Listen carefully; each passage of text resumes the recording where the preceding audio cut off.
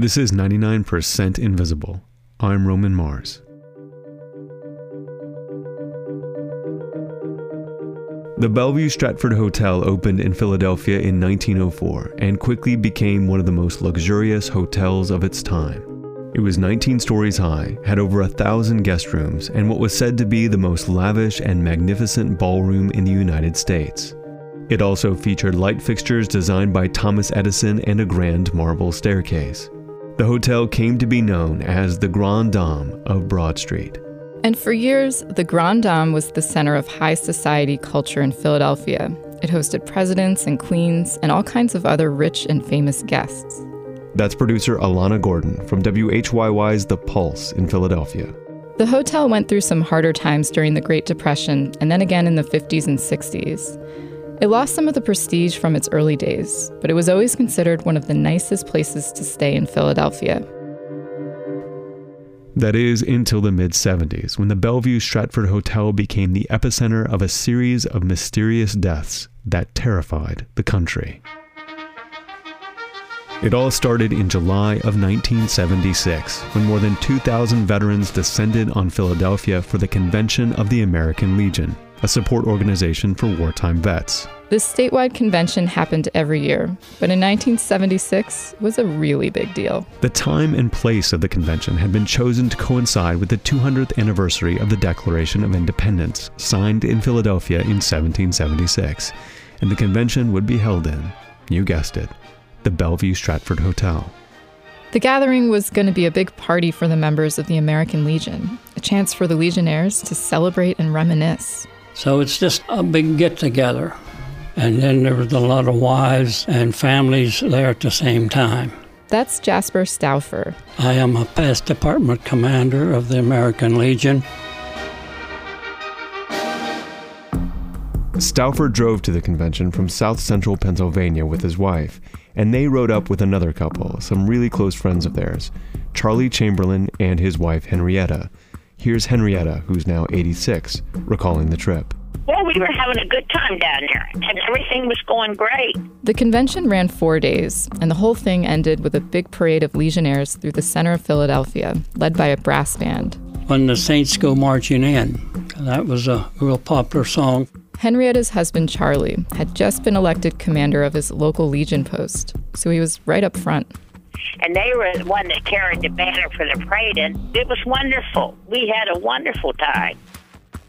After the parade, Charlie and Henrietta began the drive back home with Jasper and his wife.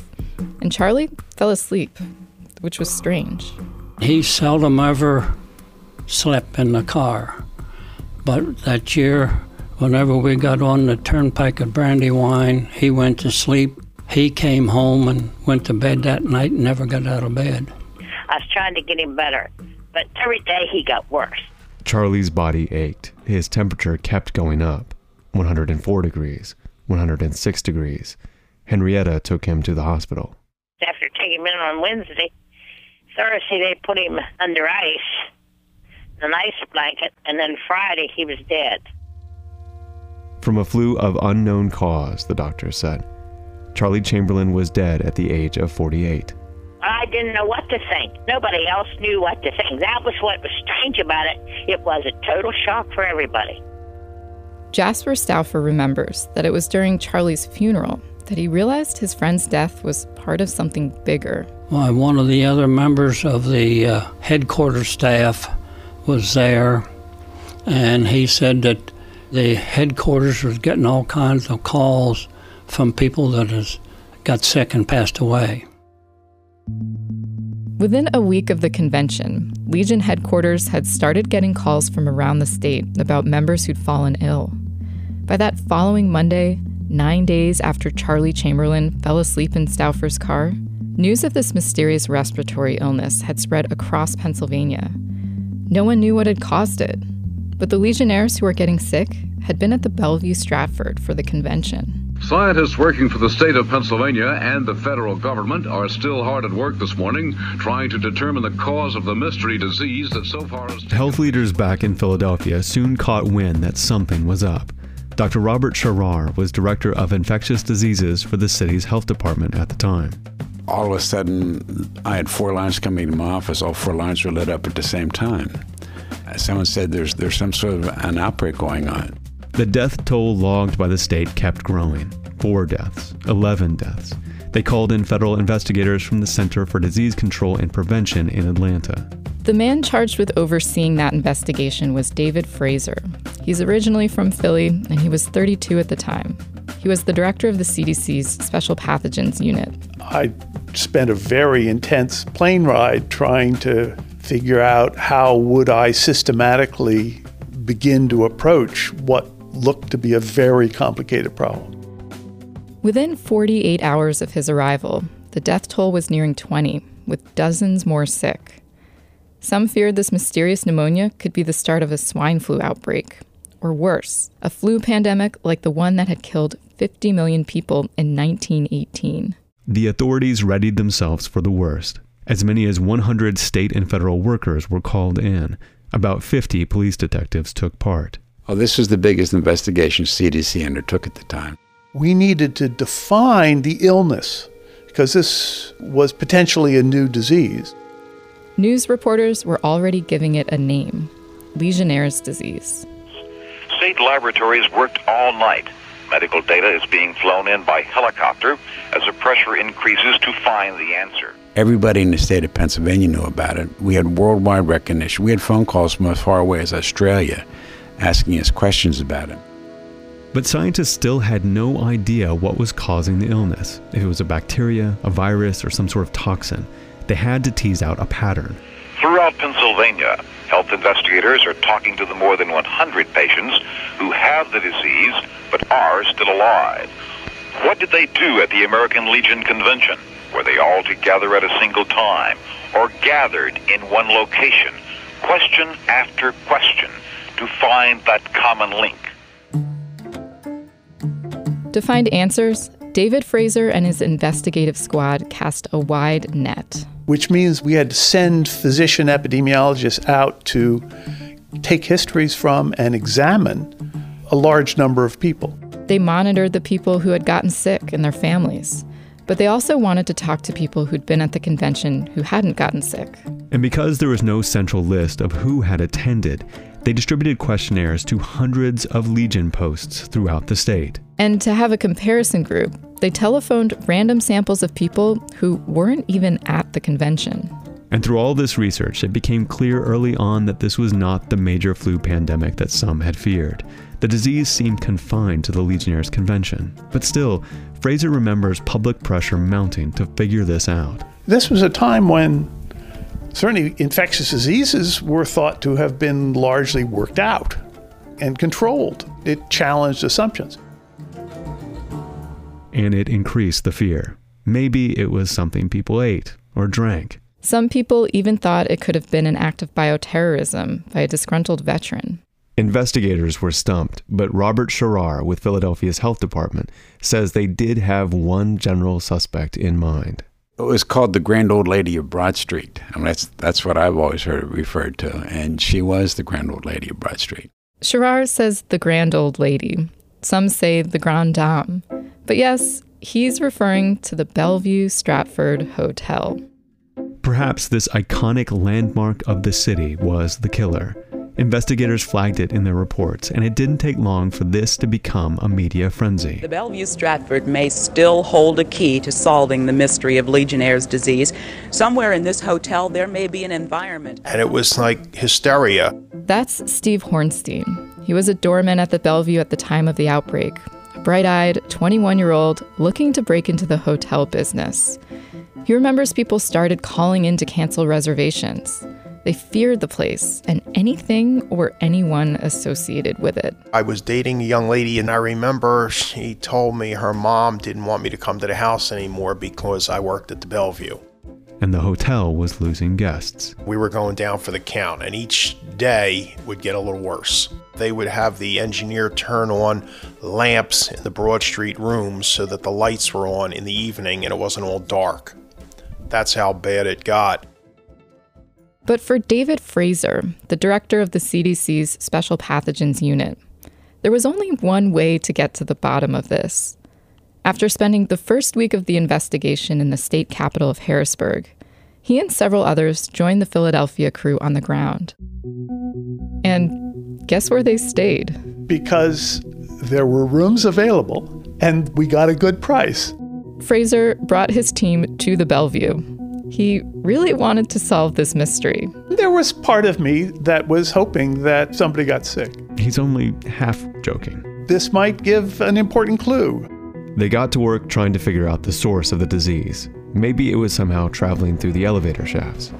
And I thought perhaps an elevator would permit an agent to waft into the air as the elevator went up and down. But we found no evidence.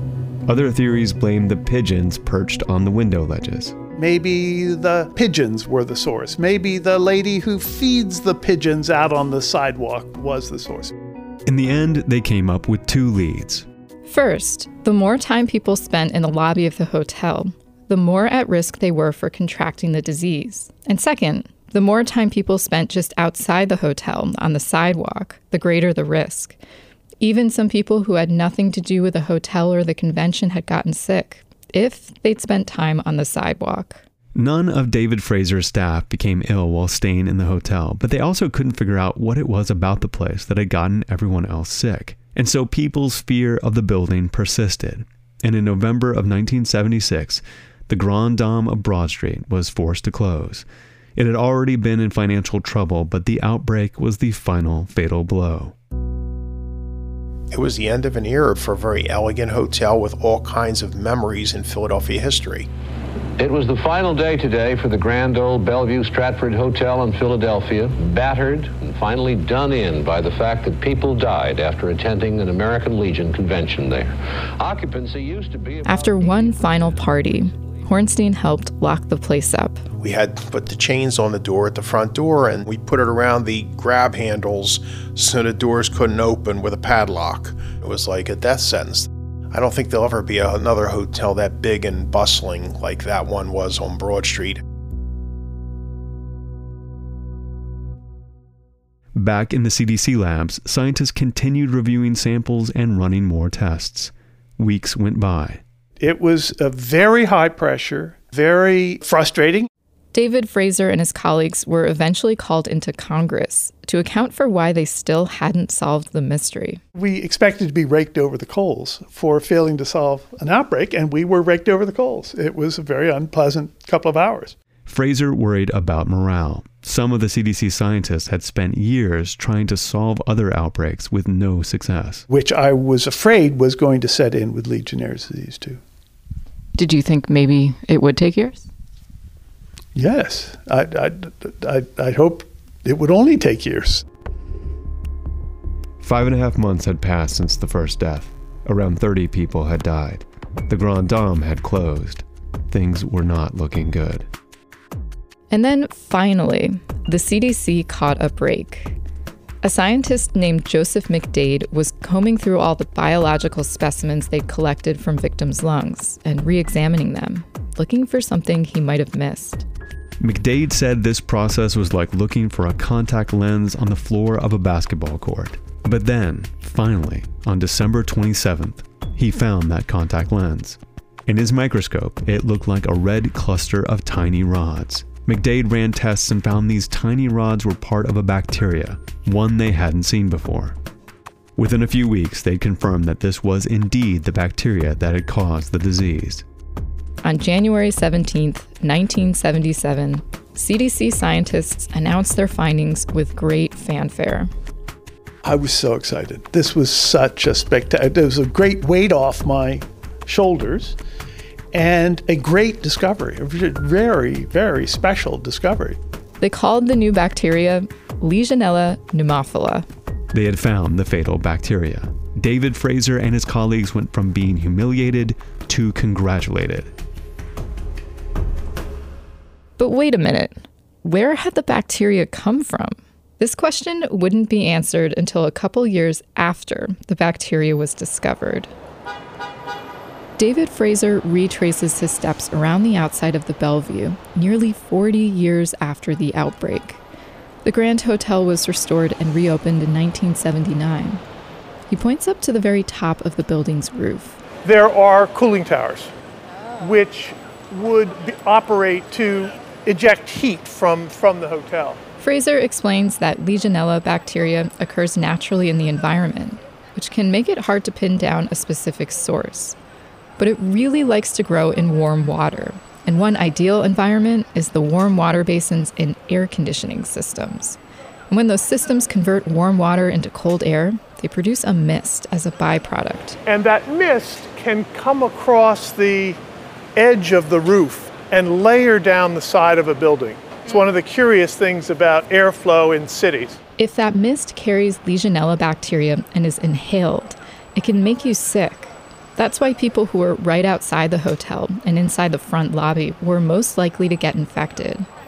Fraser says contaminated mist from the Bellevue's cooling tower would have likely dropped down the side of the hotel, exposing people on the sidewalk. And then So here are some of these utility vents here. it also would have been sucked into a vent near the ground that leads right into the front lobby, exposing people there. The air conditioning system had always been a possible culprit as a breeding ground for the Legionella bacteria, but the CDC couldn't say for sure right away because the Bellevue Stratford's cooling system had been thoroughly cleaned following the outbreak. By the time the CDC got there to get samples, there was no Legionella bacteria present. But as the years passed, there were more outbreaks of Legionnaires in other places. And in those instances, they were able to confirm that the bacteria had come from the cooling systems. Researchers retroactively linked the bacteria to previously unsolved outbreaks, including a smaller one at the Bellevue a couple years before the '76 Legionnaires' Convention. In the public health community, the story of Legionnaire's disease has turned into a sort of poster child for the power of epidemiology. That shoe leather detective work that's used to map out patterns and understand how diseases move and strike. But unfortunately, the discovery of the disease didn't lead to its demise.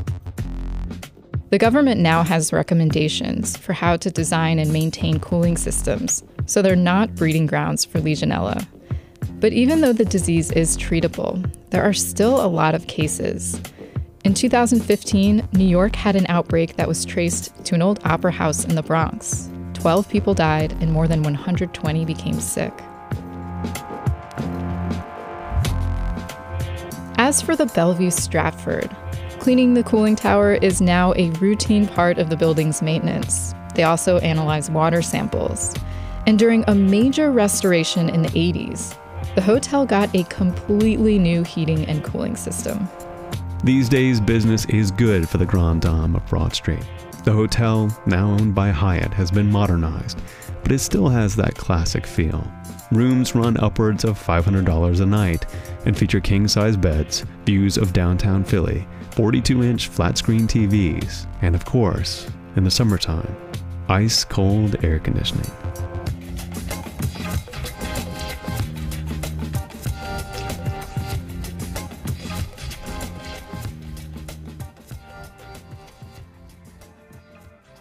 "99% Invisible" was produced this week by Alana Gordon, Delaney Hall, and Katie Mingle, with Sam Greenspan, Avery Trufelman, Kurt Kolstad, Sharif Youssef, and me, Roman Mars. A version of this story originally aired on The Pulse from WHYY in Philadelphia. The Pulse covers stories at the heart of health, science, and innovation.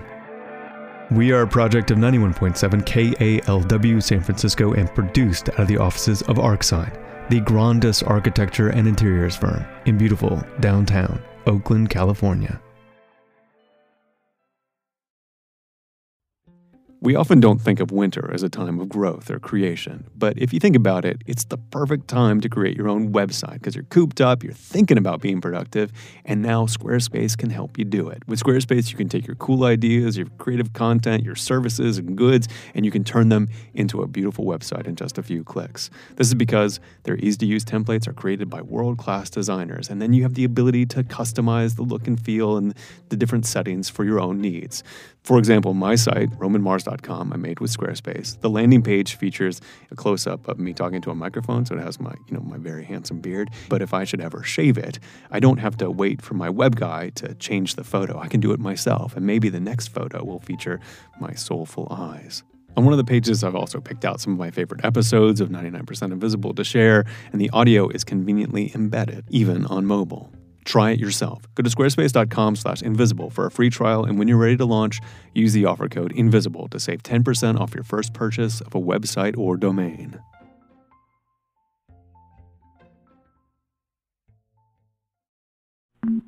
You can find this show and like the show on Facebook. You can follow us all on Twitter and Instagram, but the best way to explore the 99% invisible activity that shapes the design of our world is to click around the hundreds of stories that comprise 99pi.org.